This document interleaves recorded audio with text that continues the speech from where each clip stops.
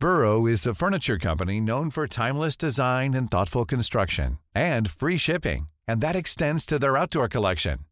Their outdoor furniture is built to withstand the elements, featuring rust-proof stainless steel hardware, weather-ready teak, and quick-dry foam cushions. For Memorial Day, get 15% off your Burrow purchase at burrow.com/acast, and up to 25% off outdoor. That's up to 25% off outdoor furniture at burrow.com/acast. There's never been a faster or easier way to start your weight loss journey than with PlushCare. PlushCare accepts most insurance plans and gives you online access to board-certified physicians who can prescribe FDA-approved weight loss medications like Wegovy and Zepbound for those who qualify. Take charge of your health and speak with a board-certified physician about a weight loss plan that's right for you. Get started today at plushcare.com/weight loss. That's plushcare.com/weight loss. plushcare.com/weight loss.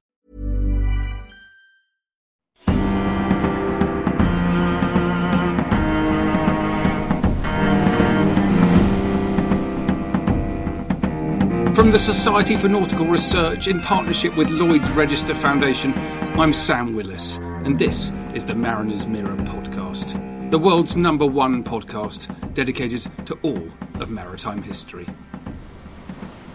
The Battle of Cape St Vincent in February 1797 was the second fleet action of the decade-long war against revolutionary France, and the first to propel Nelson to fame.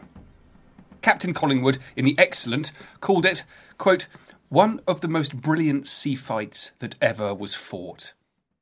The British fleet of 15 ships of the line, he wrote, dashed at the Spanish like griffins, spouting fire, and having passed their line, divided them into two parts, and by a skilful manoeuvre, which was led by Commodore Nelson, turned most of our force to the greater part, where the Admiral was. When the news reached England that the Royal Navy had not only beaten the Spanish fleet of 27 ships of the line, but captured 4 of them, including 2 first-rates, it was declared to be, quote, in all its circumstances, first and unparalleled in naval history.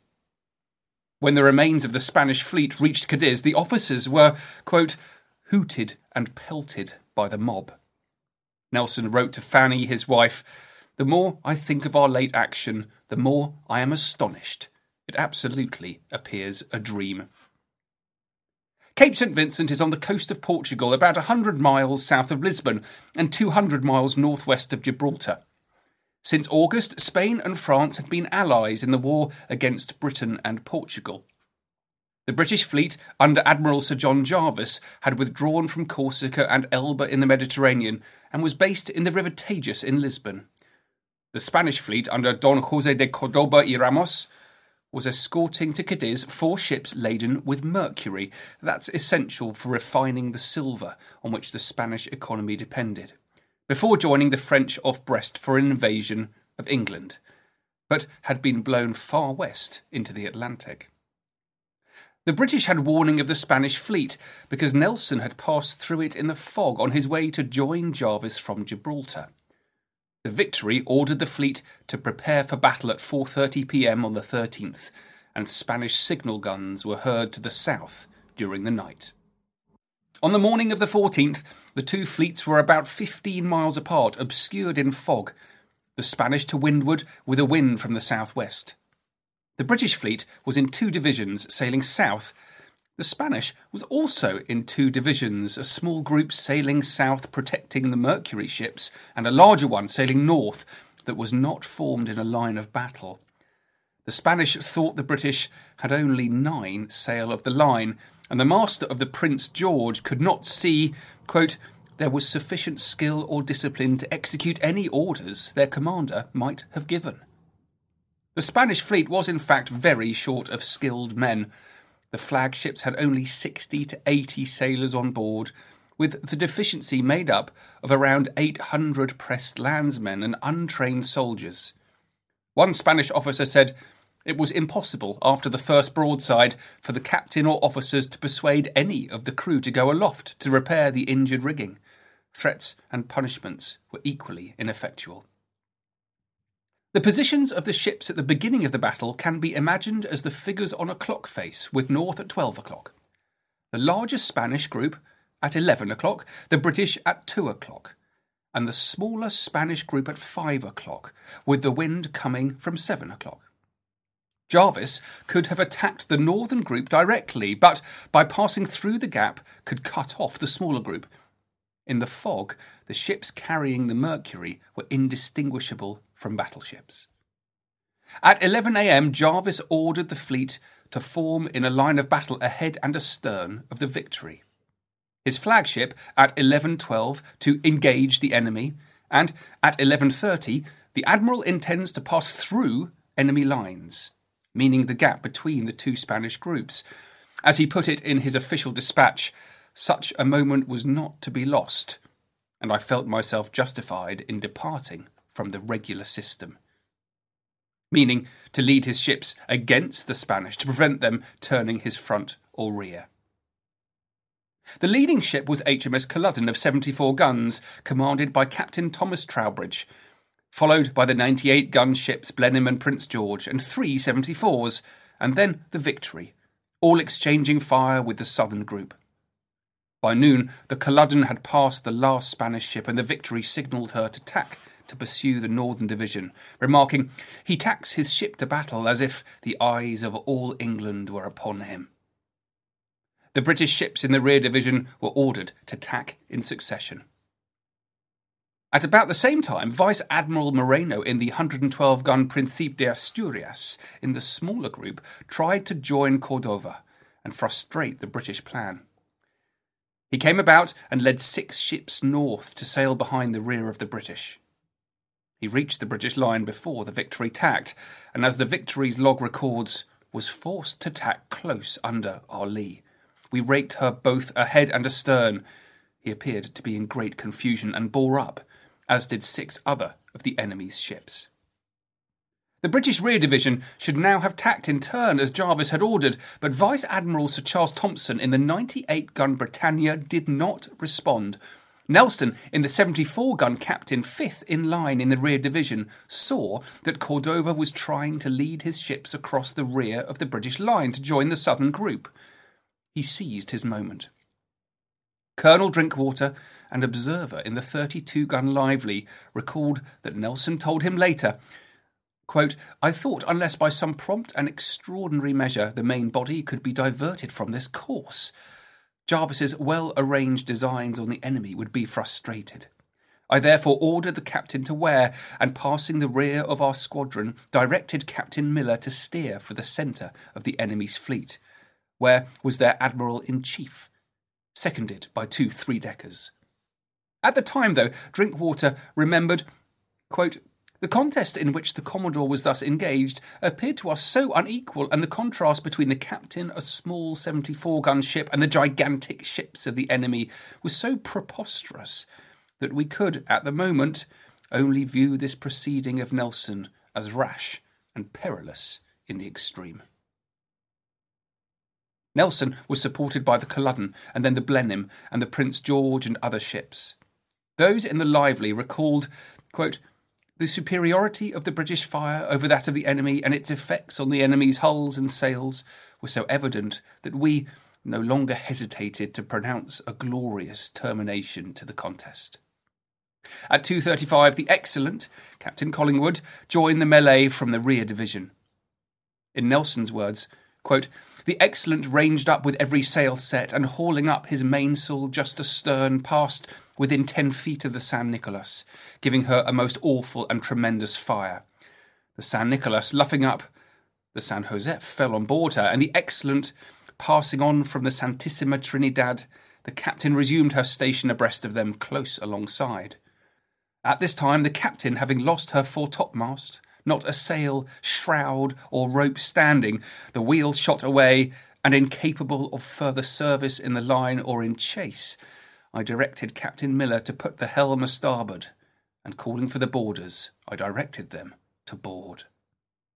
The San Nicolas surrendered, but was fired on from the San Josef, locked alongside, defeated but not yet surrendered, so Nelson took some of the boarding party into her main chains in an instant, And, as he wrote later, on the quarter-deck of a Spanish first-rate, extravagant as the story may seem, did I receive the swords of the vanquished Spaniards, which, as I received, I gave to William Ferny, one of my bargemen, who put them with the greatest sang-froid under his arm. Or, as Collingwood put it, quote, with as much composure as he would tie a bundle of faggots.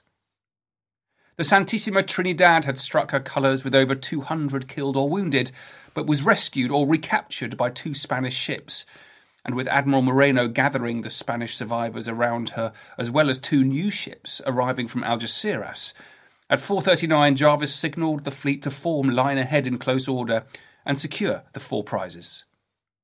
At about 4:50, the Britannia, last in the rear division, found herself in the way of Moreno's ships, and exchanged fire before following the fleet to the north.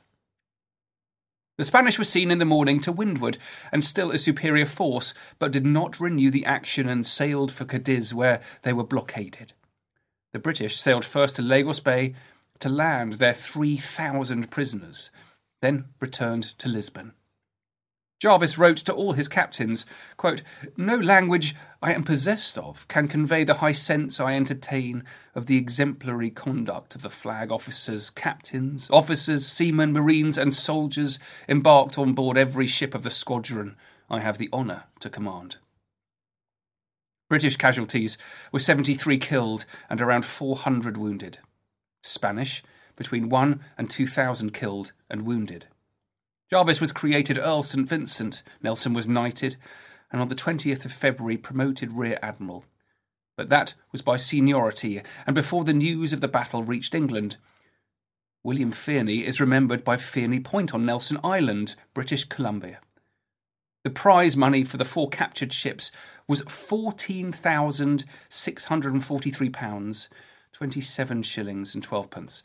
The San Josef served as a flagship in the Royal Navy until 1837, then as a gunnery training ship at Plymouth, and was finally broken up in May 1849. Eyewitness accounts. George Parsons. George Parsons was born in Lambeth in Surrey around 1783. He joined the Royal Navy in July 1795 as a first-class volunteer in the 98-gun Barfleur, Captain James Dacres. At St. Vincent, the Barfleur was immediately astern of the Victory, and Parsons was a midshipman, stationed on the quarter-deck. He was then a signal midshipman in the Foudroyant under Nelson, commanded a gunboat in the expedition to Egypt, and was promoted lieutenant in 1802.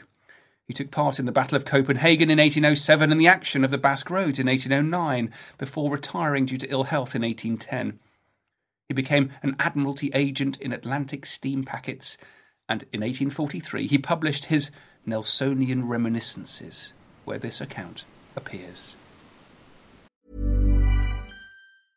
Ready to pop the question? The jewelers at BlueNile.com have got sparkle down to a science with beautiful lab-grown diamonds worthy of your most brilliant moments. Their lab-grown diamonds are independently graded and guaranteed identical to natural diamonds, and they're ready to ship to your door. Go to BlueNile.com and use promo code LISTEN to get $50 off your purchase of $500 or more. That's code LISTEN at BlueNile.com for $50 off. BlueNile.com, code LISTEN. Planning for your next trip? Elevate your travel style with Quince. Quince has all the jet-setting essentials you'll want for your next getaway, like European linen, premium luggage options, buttery soft Italian leather bags, and so much more. And it's all priced at 50 to 80% less than similar brands. Plus, Quince only works with factories that use safe and ethical manufacturing practices. Pack your bags with high-quality essentials you'll be wearing for vacations to come with Quince. Go to quince.com/trip for free shipping and 365-day returns. Everyone knows therapy is great for solving problems, but getting therapy has its own problems too, like finding the right therapist, fitting into their schedule, and of course, the cost. Well, BetterHelp can solve those problems. It's totally online and built around your schedule. It's surprisingly affordable too. Connect with a credentialed therapist by phone, video, or online chat, all from the comfort of your home. Visit BetterHelp.com to learn more and save 10% on your first month. That's BetterHelp, H-E-L-P. The 13th of February 1797 was employed by the British squadron under Sir John Jervis in getting ready for the ensuing fight, on which depended not only the fate of England, but the civilized world. Grinding cutlasses, sharpening pikes, flinting pistols, arming the boarders, filling powder and fitting well-oiled gunlocks on our immense artillery by the gunners, slinging our lower yards with chains, and in short, preparing a well-organized first rate for this most important battle. The men and officers seemed to me to look taller, and the anticipation of victory was legibly written on each brow. During the long night, we heard many heavy guns to windward, and felt perfectly certain that they proceeded from the Spanish fleet, which could not be very remote. The day dawned in the east, and "Up, all hammocks ahoy!" resounded through the decks. Some were sent aloft to barricade the tops, while the remainder were stowed with unusual care as a bulwark around the upper decks. Great haze had prevailed during the night, and it still continued.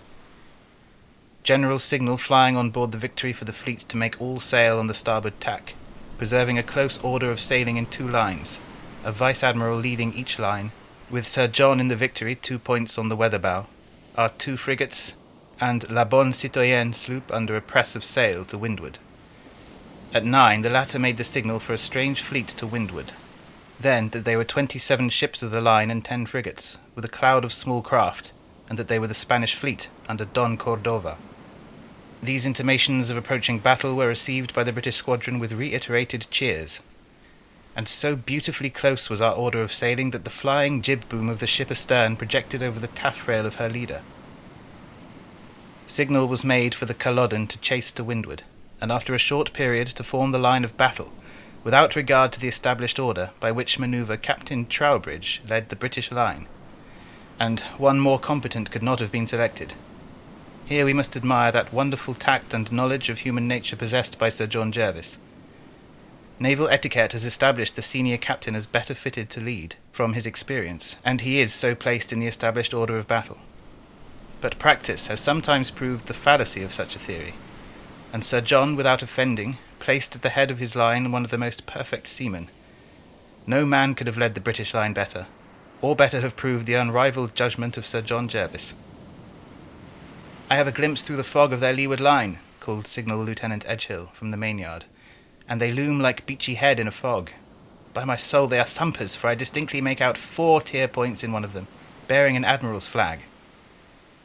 "Don Cordova and the Santissima Trinidad," said the Vice-Admiral, "and I trust in Providence that we shall reduce this mountain into a molehill before sunset." The British had formed one of the most beautiful and close lines ever beheld. The fog drew up like a curtain and disclosed the grandest sight I had ever witnessed.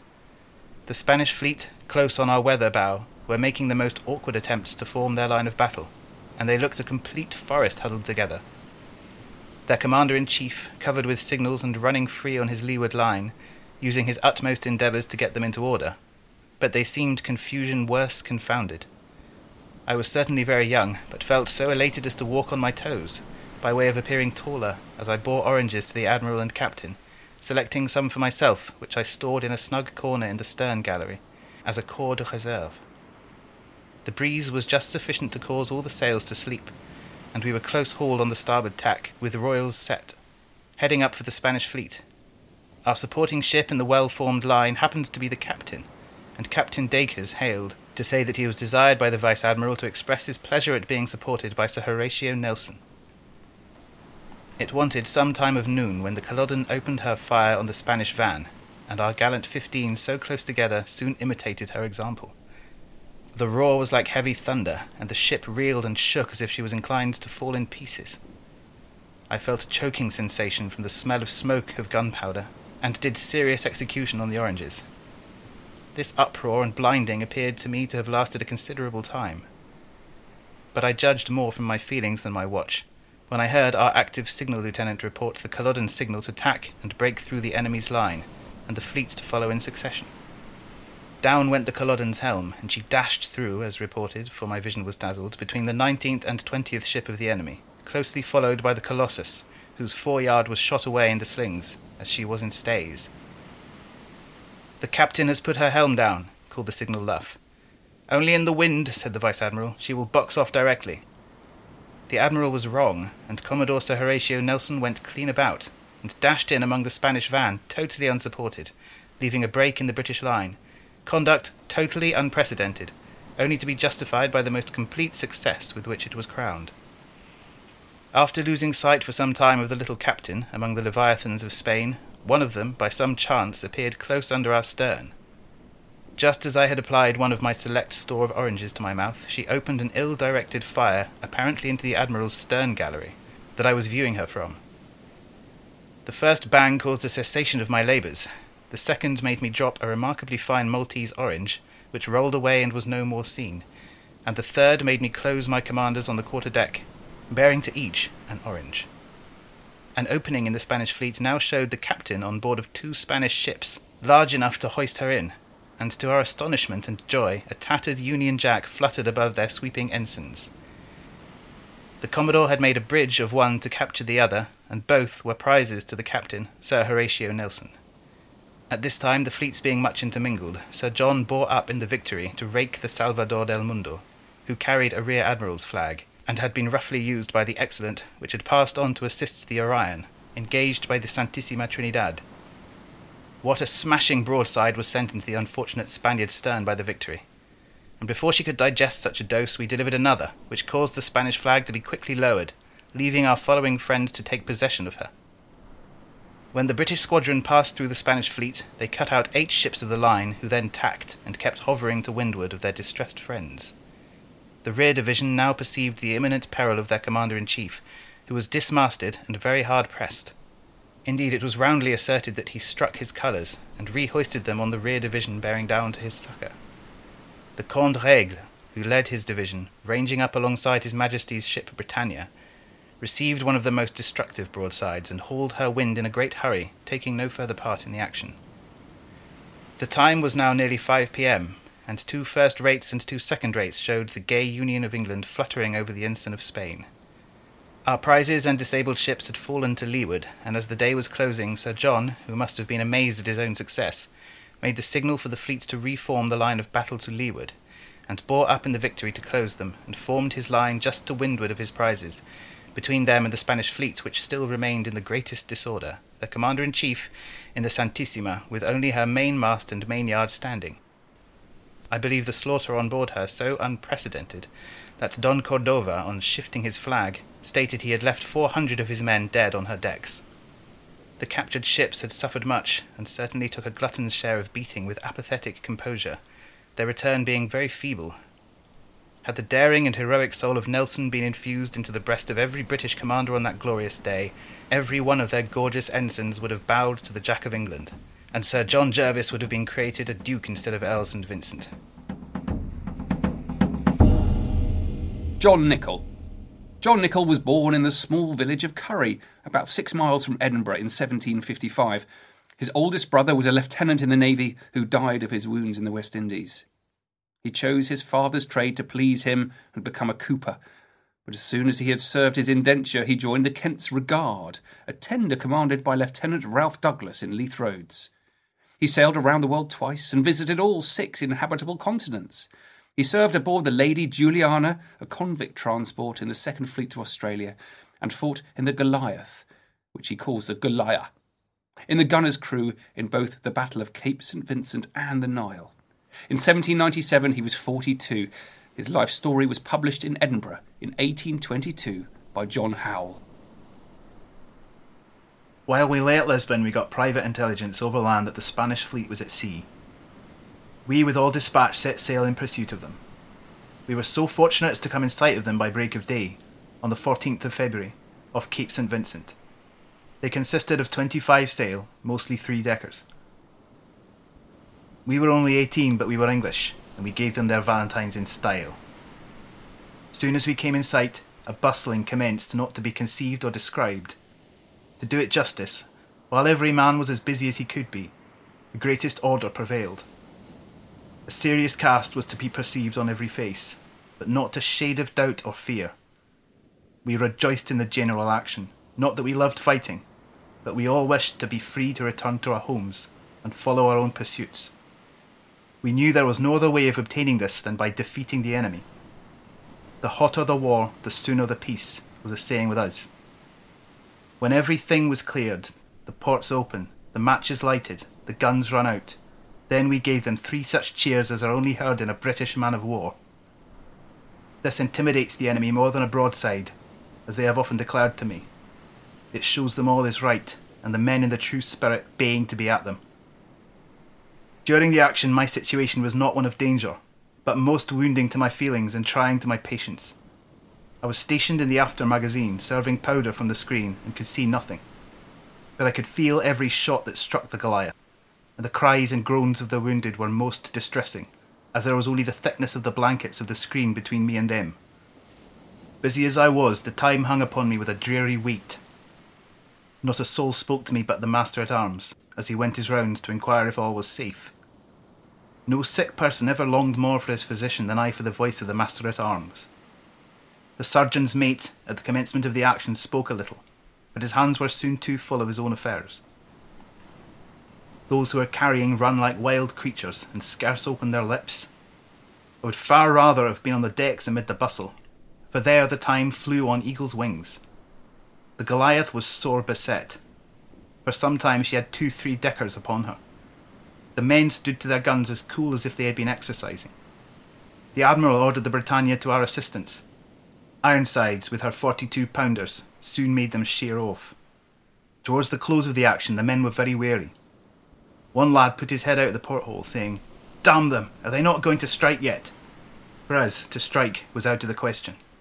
At length the roar of the guns ceased, and I came on deck to see the effects of the great sea engagement. But such a scene of blood and devastation I want words to express. I had been in a great number of actions with single ships in the Proteus and Surprise during the 7 years I was with them. This was my first action in a fleet, and I had only a small share in it. We had destroyed a great number and secured 4 3-deckers. One they had the impiety to call the Holy Ghost. We wished much to get, but they towed her off. The fleet was in such a shattered situation, we lay 24 hours in sight of them, repairing our rigging. It is after the action the disagreeable part commences. The crews are wrought to the utmost of their strength. For days they have no remission of their toil, repairing the rigging and other parts injured in the action. Their spirits are broke by fatigue. They have no leisure to talk of the battle, and when the usual round of duty returns, we choose not to revert to a disagreeable subject. Who can speak of what he did when all did their utmost? When the Admiralty issued its Naval General Service Medal in 1848, 348 of those present at St Vincent were still alive and claimed it. George Parsons was awarded an additional bar for his action in Egypt. John Nichol did not. He died in Edinburgh, rescued from destitution by John Howe in 1825. Well, I hope you enjoyed this, our first episode in a special series on the Battle of Cape St Vincent. It will be followed by an episode offering the Spanish perspective, with contributions from Dr. Agustin Guimara and Dr. Pablo Ortega del Cerro from the Spanish National Research Centre in Madrid. After that, there will be an episode analysing the battle, with contributions from 2 world-renowned Nelson scholars and biographers, John Sugden and Mariana Chisnick. Please also be aware that this is our second Great Sea Fight special. So if you've enjoyed it, do please listen to the 3 episodes we've published on the Battle of the River Plate. Do follow us on social media. You can find us on Twitter, on Facebook, on Instagram. We've got our little YouTube channel starting up as well. And please do join the Society for Nautical Research. If there's one thing you can do to help, it's this. You can find us at snr.org.uk, and your membership fee will go towards publishing the best maritime and naval history, and towards preserving our maritime past.